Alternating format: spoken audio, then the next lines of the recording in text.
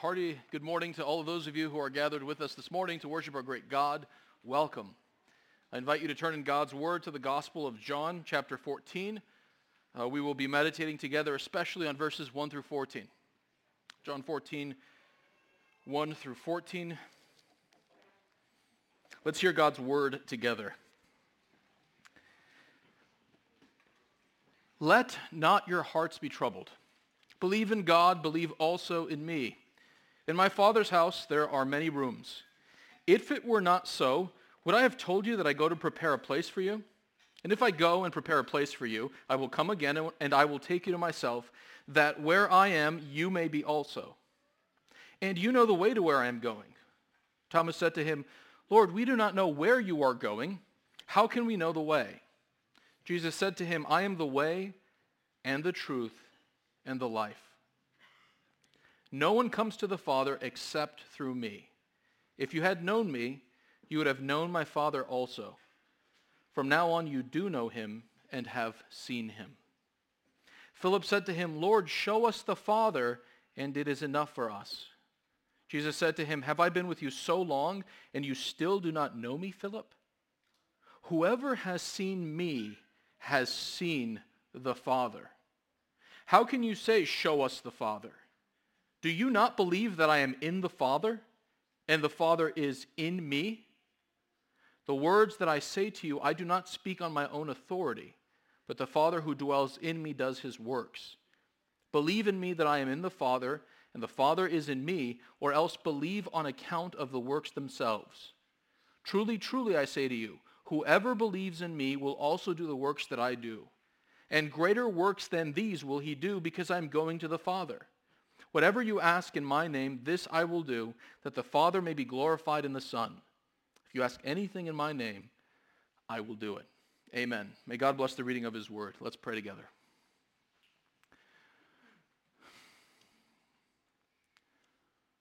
Our Father in heaven, we thank you for your steadfast love and faithfulness. We thank you that you are our God and we are your children. We thank you for the unshakable, immovable, unchanging, rock-solid relationship that we have with you through the shed blood of your Son, Jesus. And Father, as we consider your steadfast love, we pray that you would exhibit your faithfulness to our brothers and sisters in Ukraine. We pray, Father in heaven, that you would graciously sustain them through this ordeal. Grant that their faith would not fail. Grant that they would continue trusting in you and your Son, Jesus, to the end. We pray, Father, that you would be pleased to restrain evil in the Ukraine. And we pray that you would use all of the turmoil, all of the ways in which life has been unsettled in Ukraine to advance your good purposes, to advance your kingdom as people look for answers in your Son, Jesus. We pray that the gospel would advance even in the midst of this turmoil. And Father, as we consider Ukraine, we also consider how blessed we are here in the West. Thank you for the social stability that we enjoy, relatively speaking, but thank you for the social stability that we enjoy. Thank you for the material prosperity that we enjoy. Thank you for all of your blessings and gifts that are all around us in such abundance. We do ask, Lord, that we would be wise in stewarding these many blessings. We pray that our first priority in life would not be to please ourselves and to pursue wealth and to use your blessings self-indulgently. We ask for your blessing to live for your glory. And so if we're living selfishly at any place, Father, we pray that you'd expose that and lead us to repentance and help us to use our blessings fundamentally to advance your purposes, not ours. Father, we ask that you would use your word this morning to change us, to make us more like Jesus, and to cause us to be a lot more intentional in the way that we live, that we might be instruments of advancing your kingdom. Amen. Farewells, as we know, are always momentous occasions when you go to the airport and you say goodbye to a friend or family member. That's often a weighty, difficult moment. Some people prefer to not say too much, stiff upper lip sort of approach. Others, more sentimental, like to really commemorate the occasion. But farewells are always momentous. And we are in the middle of a farewell dinner in this chapter that we've read. Jesus is about to depart. This is his final meal with his followers, and there is a weightiness. It's a somber occasion. As we look at this passage and we see how Jesus prepares his disciples for his imminent departure, we will note this morning three things. First, we will consider our hope. Second, Jesus' identity. And third, our mission. So our hope, Jesus' identity, and our mission. Notice what Jesus says in 14:1 to his disciples. Let not your hearts be troubled. They are tempted to feel angst, fear as they contemplate an uncertain future. And the reason for that is because, A, Jesus has told them that one of his inner circle, one of his disciples, is about to betray him. The question is who? So there's talk of betrayal. And then in addition, Jesus has just told them that he's about to leave. And that where he is going, they can't come. And that means that there is this solemn parting of the ways between Jesus and his disciples. They've been close to Jesus all of these years during his public ministry. They've spent all of this time together, but now there is a parting of the ways. And so as they contemplate the betrayal in the future and Jesus' departure, their hearts are heavy with angst and fear about the future.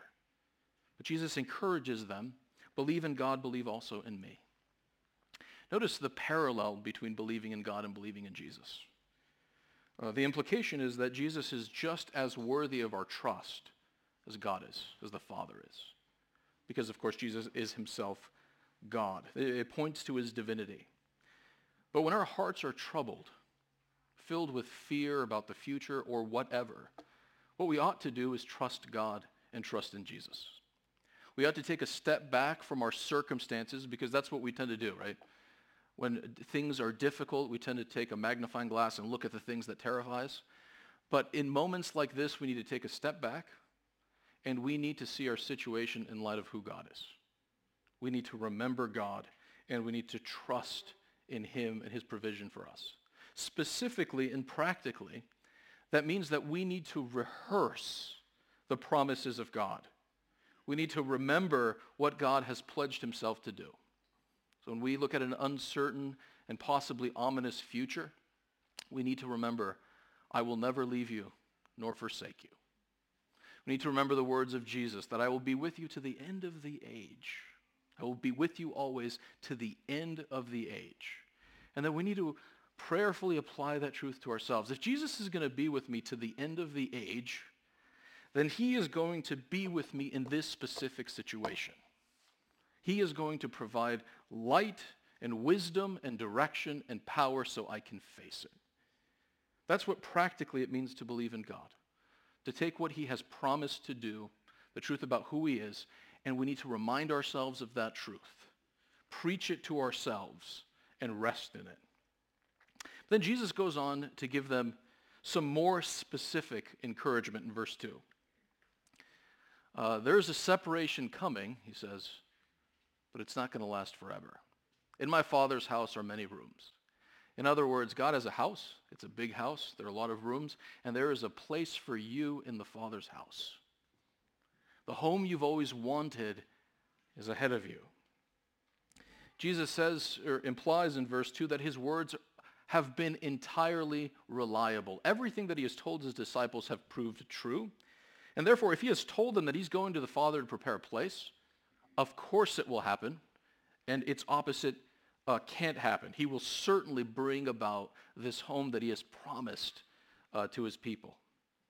If I go and prepare a place for you, I will come again, and I will take you to myself, that where I am, you may be also. So we're going to be separated just a short while. We're going to go down two different paths. But rest assured that that's not the final outcome. The final outcome is that I'm going to come again, and this is a reference to the second coming. Jesus is saying, I'm coming back, and when I come back, and I'm going to bring you to me, and no one's going to separate us then. We will be together forever, and we will be together forever in the Father's house. The home that you've always wanted will come when I come to take you to be with me where I am. So this separation, It's weighty, it's hard, but it's not the last word. I'm coming again, and we will be together. Jesus encourages their troubled hearts by pointing them to the hope that they have through him. Hope is one of the three central virtues in the New Testament: faith, hope, and love. And when the New Testament speaks of hope, it doesn't use the word the way that we often use the word hope. Hope, we usually, when we say I hope for something, we're not sure that the thing that we want to have happen will happen, but there's a chance it will. So we might say, for instance, I hope I get a raise. We're not sure we're going to get a raise, but it would be nice if we did, right? There isn't certainty. Well, the New Testament usage, you are sure.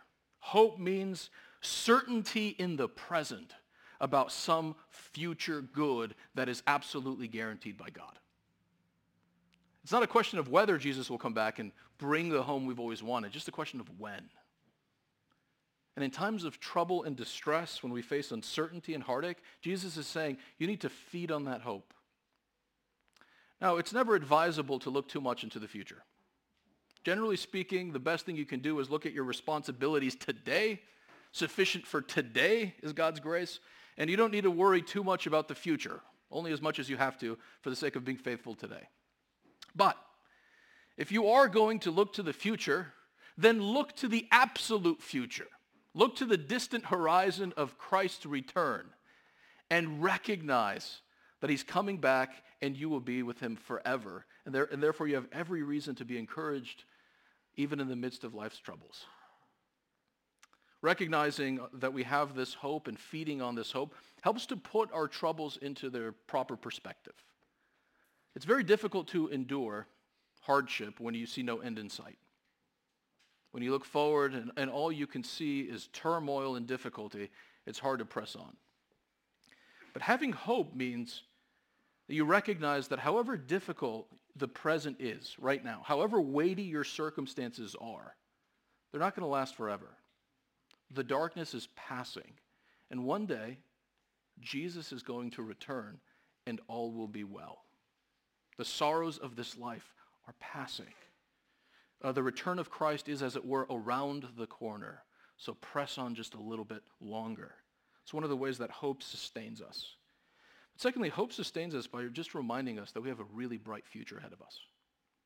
However grim our circumstances in the present might be, the future is wonderful, unimaginably wonderful. First of all, Jesus says, I'm coming back and you're going to be with me. Right now, we have a relationship with Jesus by faith. We don't see him as he is with our eyes, but we have a relationship with him. But one day, the day is coming when we will see Jesus. The day is coming when we will live in his immediate presence and we will see the glory of God, and nothing and no one will separate us from God forever. We will then find the thing that our hearts have longed for all our lives in the presence of Jesus.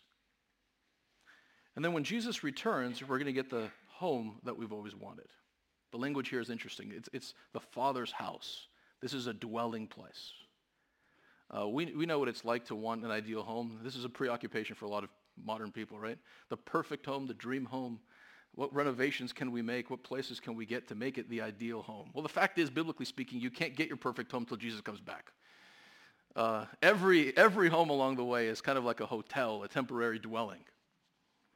One of the ways that Scripture describes our status as rebels against God is homelessness. Consider the opening account in Scripture. Our first parents, Adam and Eve, rebel against God. They disobey his command. And they lose not just their relationship with him, his presence, but they lose the garden that God had intended to give them as their home. They become, to use the language of Genesis 4, restless wanderers on the earth.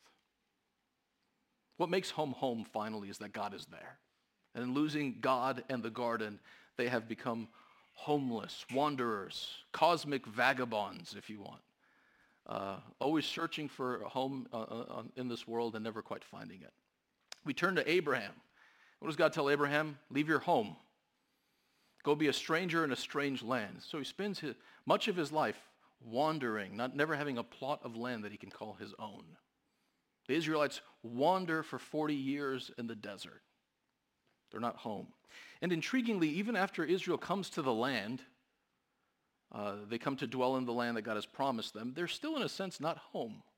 Even 350 years after they come into the land, God says this to David, 2 Samuel chapter 7, verses 10 and 11. I will appoint a place for my people Israel and will plant them, so that they may dwell in their own place and be disturbed no more. Violent men shall afflict them no more. I will give them rest from all your enemies. So even like 350 years after living in the land, there's a sense in which they haven't been planted. There's a sense in which they haven't come to the rest and the home that they had longed for. And of course, that's true when Israel is exiled from her land because of her disobedience to the covenant, taken away into captivity, homeless again. And even when we arrive at the New Testament, God's people are described as strangers, pilgrims, wanderers, travelers in this world.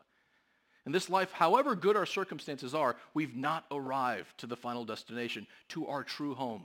But, says Jesus in this passage, the home that our hearts long for, the place that we were made for, is coming. And it is coming when he returns.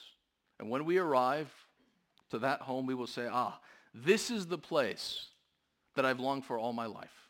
This is the place I belong.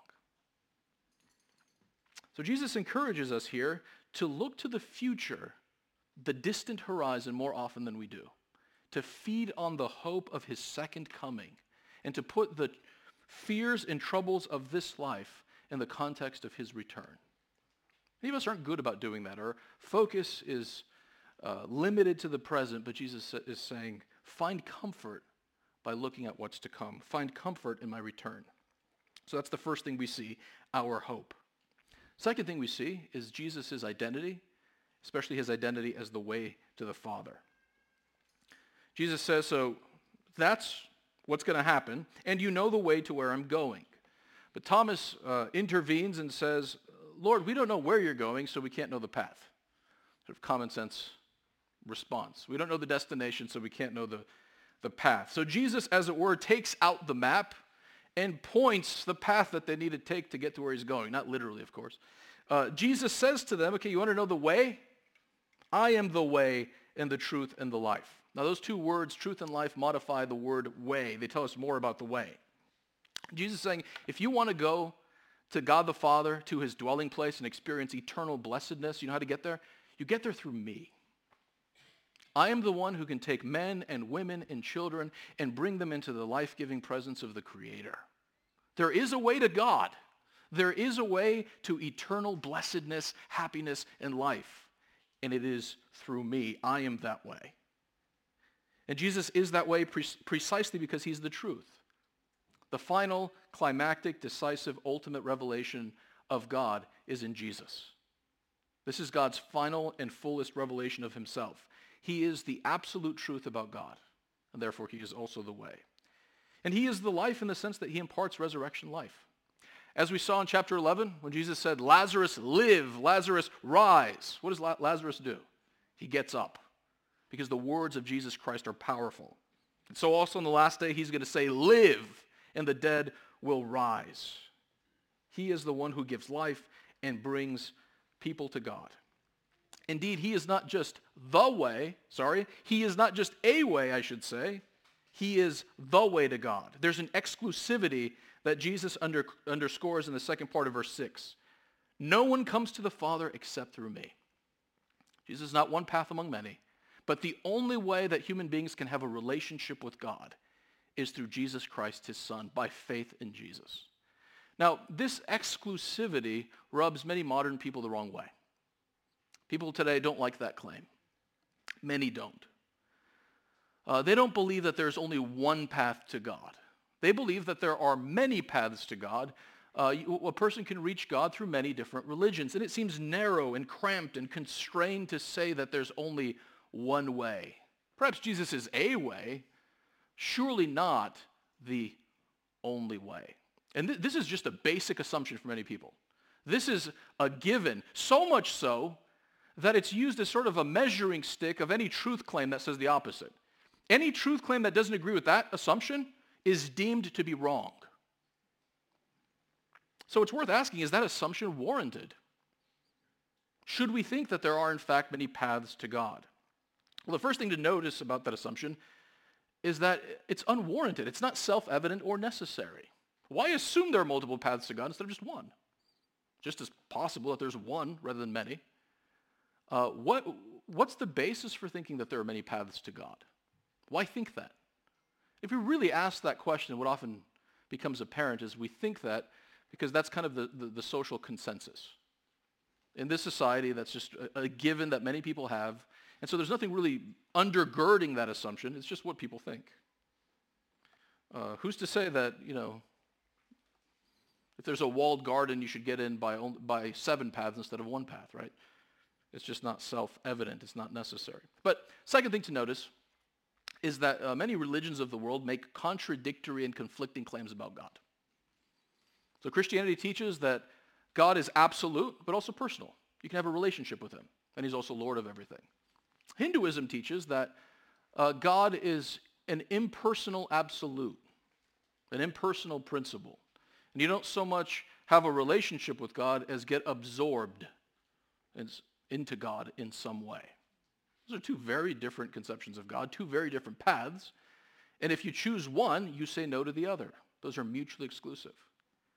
Same thing holds true when we think, for instance, of Christianity against Judaism or Islam. Christians believe that Jesus is God in the flesh and worthy of worship and adoration. To reject Jesus is to fail to worship God the way he wants to be worshipped. Jews and Muslims fail to worship God according to God's final revelation in Jesus. They are not honoring God. They've taken a different path. And similarly, they would say Christians are failing to honor God because they're worshiping a mere man and giving him the honor that should belong to God. These are contradictory, incompatible claims. To choose one is to reject the other.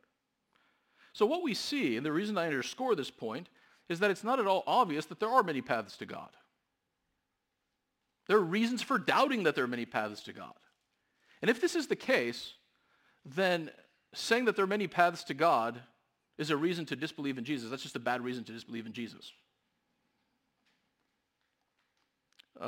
Don't allow the prevailing errors in the world that we live in to keep you from accepting the claims of our Lord Jesus Christ. He says to you today, and he says to all of us today, I am the way, the truth, and the life. There is no other path to God but by me. Receive him and experience the salvation that he alone can bring. But there is a sense in which Jesus brings us to the Father different from the one he's just given. So Jesus is the path to God. He takes us to God. He takes away our sins so we can have a relationship with God.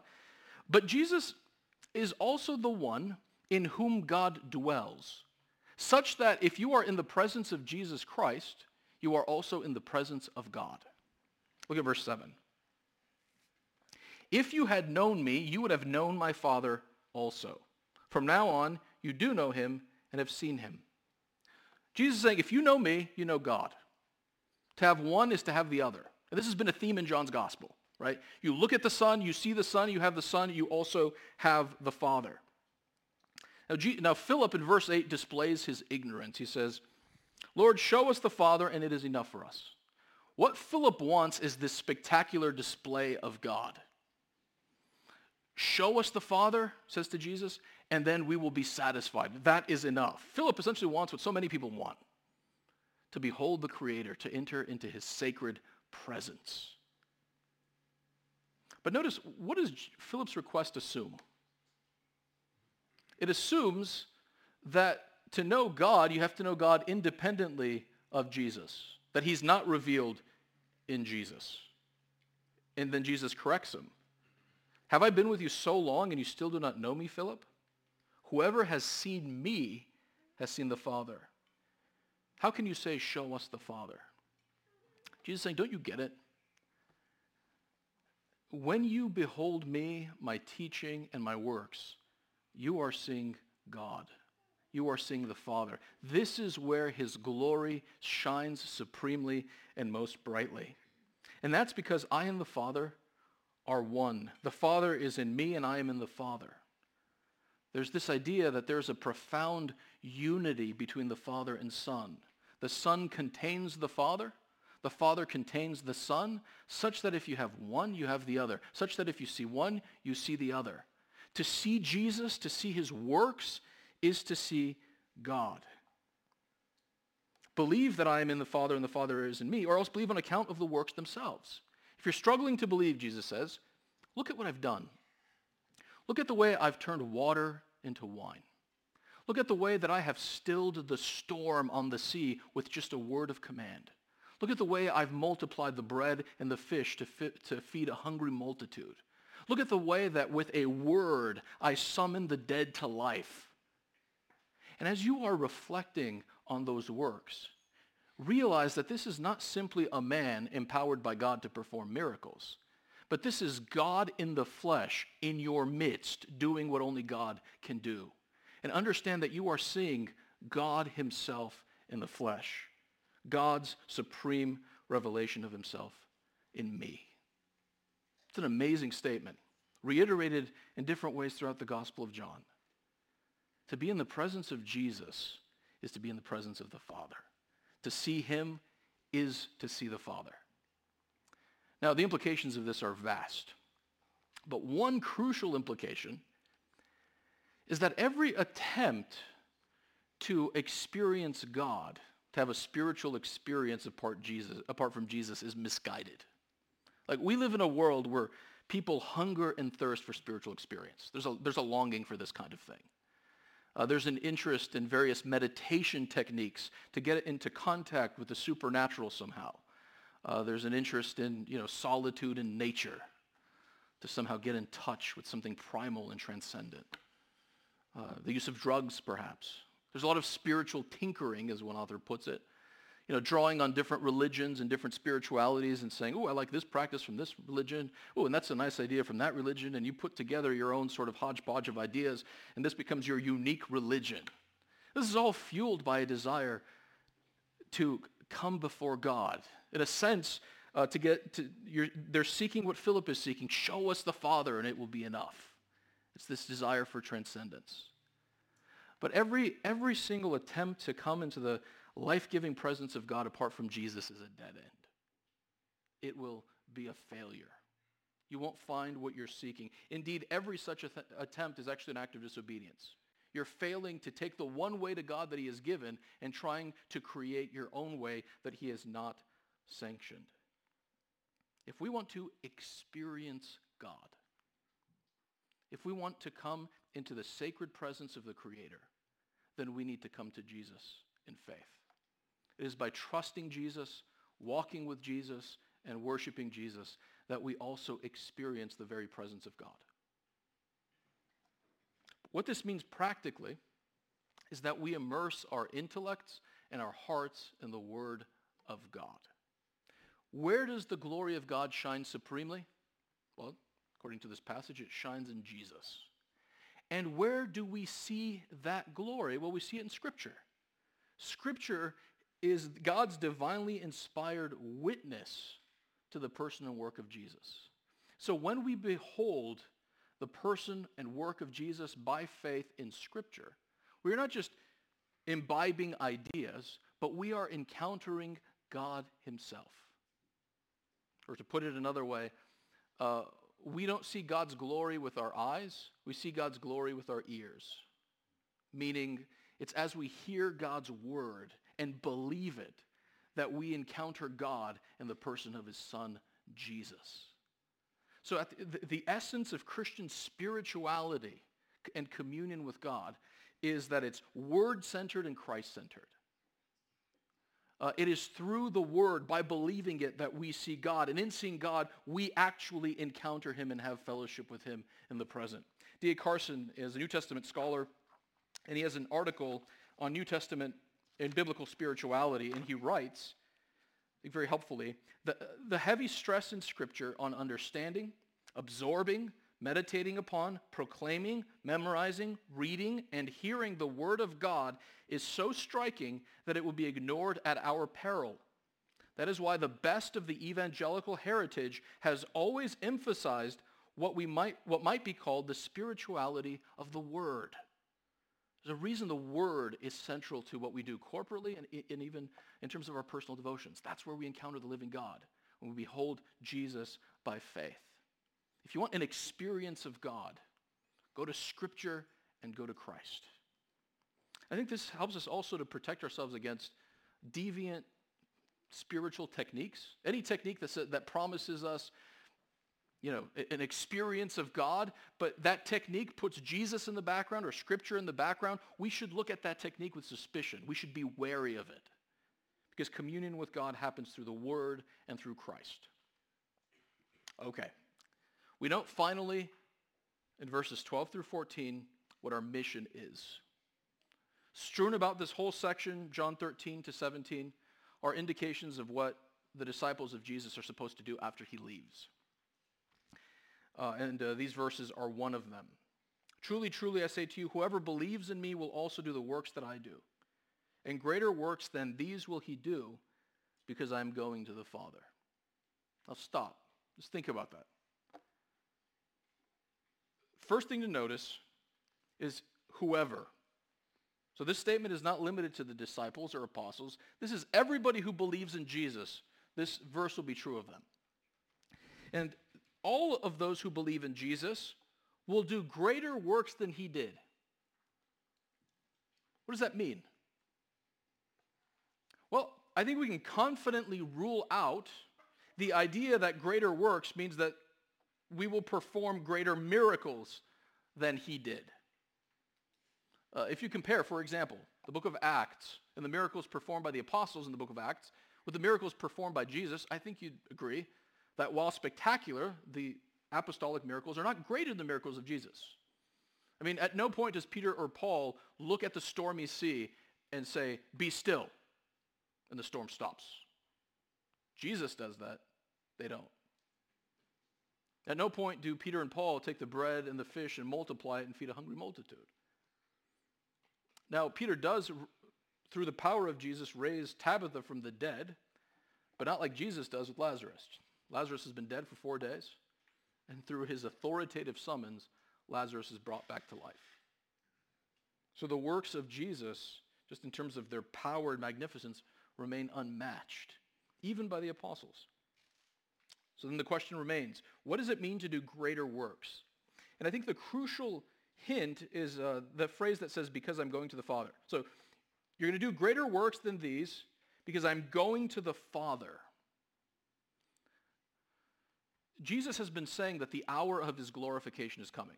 By glorification, Randy showed us that means that Jesus is going to display who he is. We're going to see the ultimate truth about Jesus in his crucifixion and exaltation at the right hand of God. Here we will see what Jesus is really like in his death, resurrection, exaltation. This will be the climax of his revealing activity. So the greater works that we will do after he goes to the Father is that we will witness with greater clarity about Jesus because his work will have been completed. His work is not yet done, right? The disciples are still not quite seeing the truth about Jesus clearly. Philip, for instance, doesn't see that in seeing Jesus he sees the Father. There's still some ambiguity, some uncertainty. But after the resurrection, it will be clear who Jesus is and what he has accomplished. Even the miracles that he's been performing, like their full significance isn't yet clear, but it will be clear once he goes to the Father. And so the greater works that his disciples will do is that they will be able to point with greater clarity to the person and work of Jesus and say, this is the truth about him. And empowered by the Holy Spirit, the church will be used by Jesus to draw many to himself. That's the idea here. That's the thrust of what Jesus is saying. Now, consider what that implies for you. There's an implication here for our walk with Jesus. And the implication is that we ought to be on mission to help others know and grow in Christ. We all have a responsibility, whoever has a responsibility, to help other people see Jesus, know him, and grow in him. This means that we have the privilege, the joy, the responsibility of reflecting Jesus to the world in both what we say and what we do.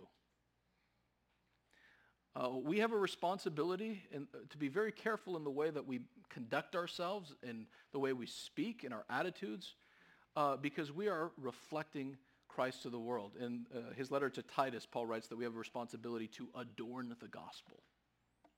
through our speaking, through our attitude, through our actions, we ought to make Jesus look lovely to the people around us and especially to the unbelievers around us. Because the world is watching and they can see the discrepancy between what we say and what we do. So we reveal Jesus through our conduct, but also through our speech. All believers, to a degree, are called to be evangelists, that is, proclaimers of the good news.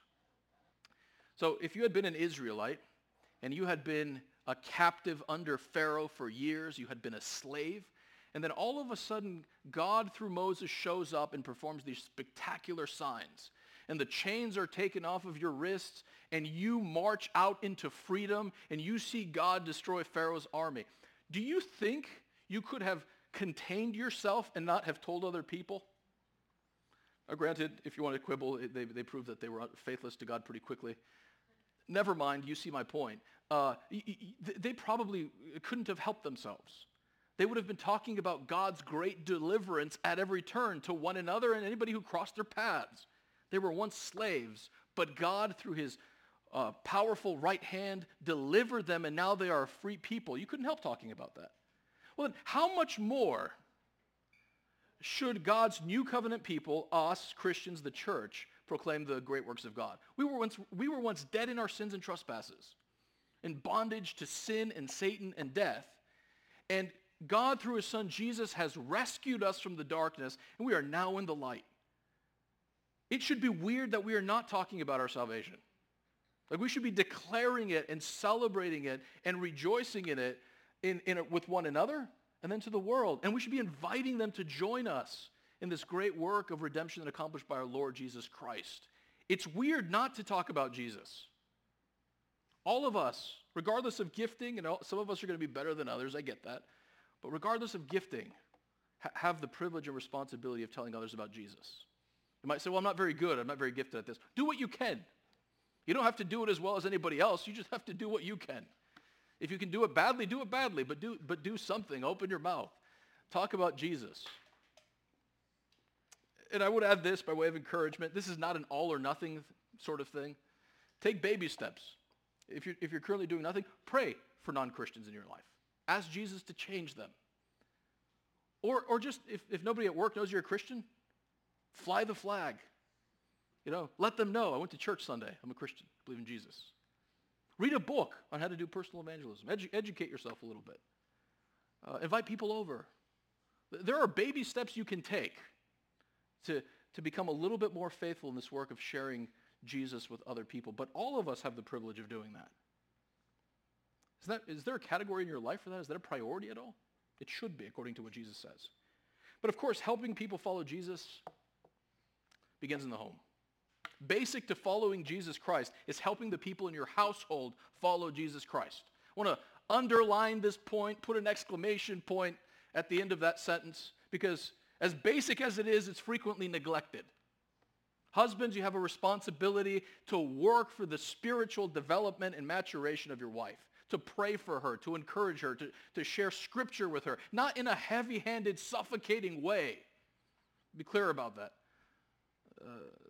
Some husbands, some fathers have a real knack for taking scripture, which should impart life, and sucking the life out of the people around them. Okay? If that's you, repent. All right? But husbands should thoughtfully, winsomely, and wisely share scripture with their wives for their spiritual good. And wives should love their husbands and pray for their spiritual development, encourage them with scripture. And then, of course, no Christian child raised in a Christian home should be ignorant of scripture and doctrine. That should be a given. If you're a Christian parent, you have a holy, fundamental responsibility before God to raise your kids to be biblically literate and love Jesus and know doctrine, and to walk in the light, which means you need to spend time with them, you need to pray with them and read scripture. You need to form them spiritually. And if you need to say no to other things so you can do that, you need to do that. Absolutely foundational. It's the thing without which nothing else can really be accomplished. Now, you might say, I don't know how to do that. I don't have a category for that. I didn't grow up in a Christian home where that was modeled. Okay, I understand. Many people don't. But the response is, I don't know, so I don't do it. It's, I don't know, so I better get educated. I need to talk to other families who are doing it and ask how they're doing it and get resources. But children of believers should be discipled from a young age and taught to follow Jesus Christ. One entailment of what Jesus is saying here is raising children to walk in the fear of God. Are you doing that? If not, what do you need to change yesterday to do it? But here's an encouragement. It's kind of a stern admonishment there. Let me encourage you with verses 13 and 14. Whatever you ask in my name, this I will do, and that the Father may be glorified in the Son. Note, when Jesus speaks of asking in his name, this is not just a matter of repeating a verbal formula. God asks in the name of Jesus. So if you repeat the formula, he'll do whatever you want. It's not what Jesus is saying. Jesus is saying when we ask in his authority, in line with everything that is true of him, he will answer that prayer. If you ask me anything in my name, according to the truth as it's revealed in me, I will do it. This is especially encouraging because this is in the context of doing the works that he did, which, as we've seen, means making Jesus known to others. So Jesus is saying, as you roll up your sleeves to help other people follow Jesus and make an impact in their lives, as you pray to me for help, I'm going to be with you. I'm going to answer those prayers. It is prayers especially in the context of mission, in the context of helping people follow him. Ask in my name, and I'll help you. It's an amazing promise. So when you go to disciple that kid or talk to your wife or share the gospel with that non-Christian, pray. Say, Lord, you want us to make disciples of others. This is according to your word. I'm asking in your name. I'm confident you're going to answer this prayer. You're going to be with me. One more thing. Not only does Jesus answer those prayers, but there's a sense in which he's working through you. Whatever you ask in my name, this I will do. Not simply in the sense that he's going to answer your prayer, but in the sense that he's going to work through you to accomplish his purpose. Same thing, verse 14. Ask me anything in my name, and I will do it. It's the great theme of the book of Acts. Jesus doesn't stop working when he goes to heaven. He continues to work, but he works through his people, through the church, through the Holy Spirit in the church. And so as we seek to help others follow Jesus, not only is he going to answer prayer, but there's a sense in which he's going to work through us. There's a sense in which our works are his works for the advancement of his kingdom and his glory. What that means is that we should have tremendous confidence as we roll up our sleeves to help others follow Jesus. Jesus is going to be with us, working through us, answering our prayers. So we should do it. Now, what specifically needs to change in your life for this call to point people to Jesus to be actualized? Right? All of us are called to make an impact in the lives of others for Jesus. What priorities need to change? What do you need to do differently so that you can make this mission more of a priority than it currently is in your life? We need to think about that with specificity and concreteness, recognizing that Jesus calls all of us to make him known. Amen. Let's pray together.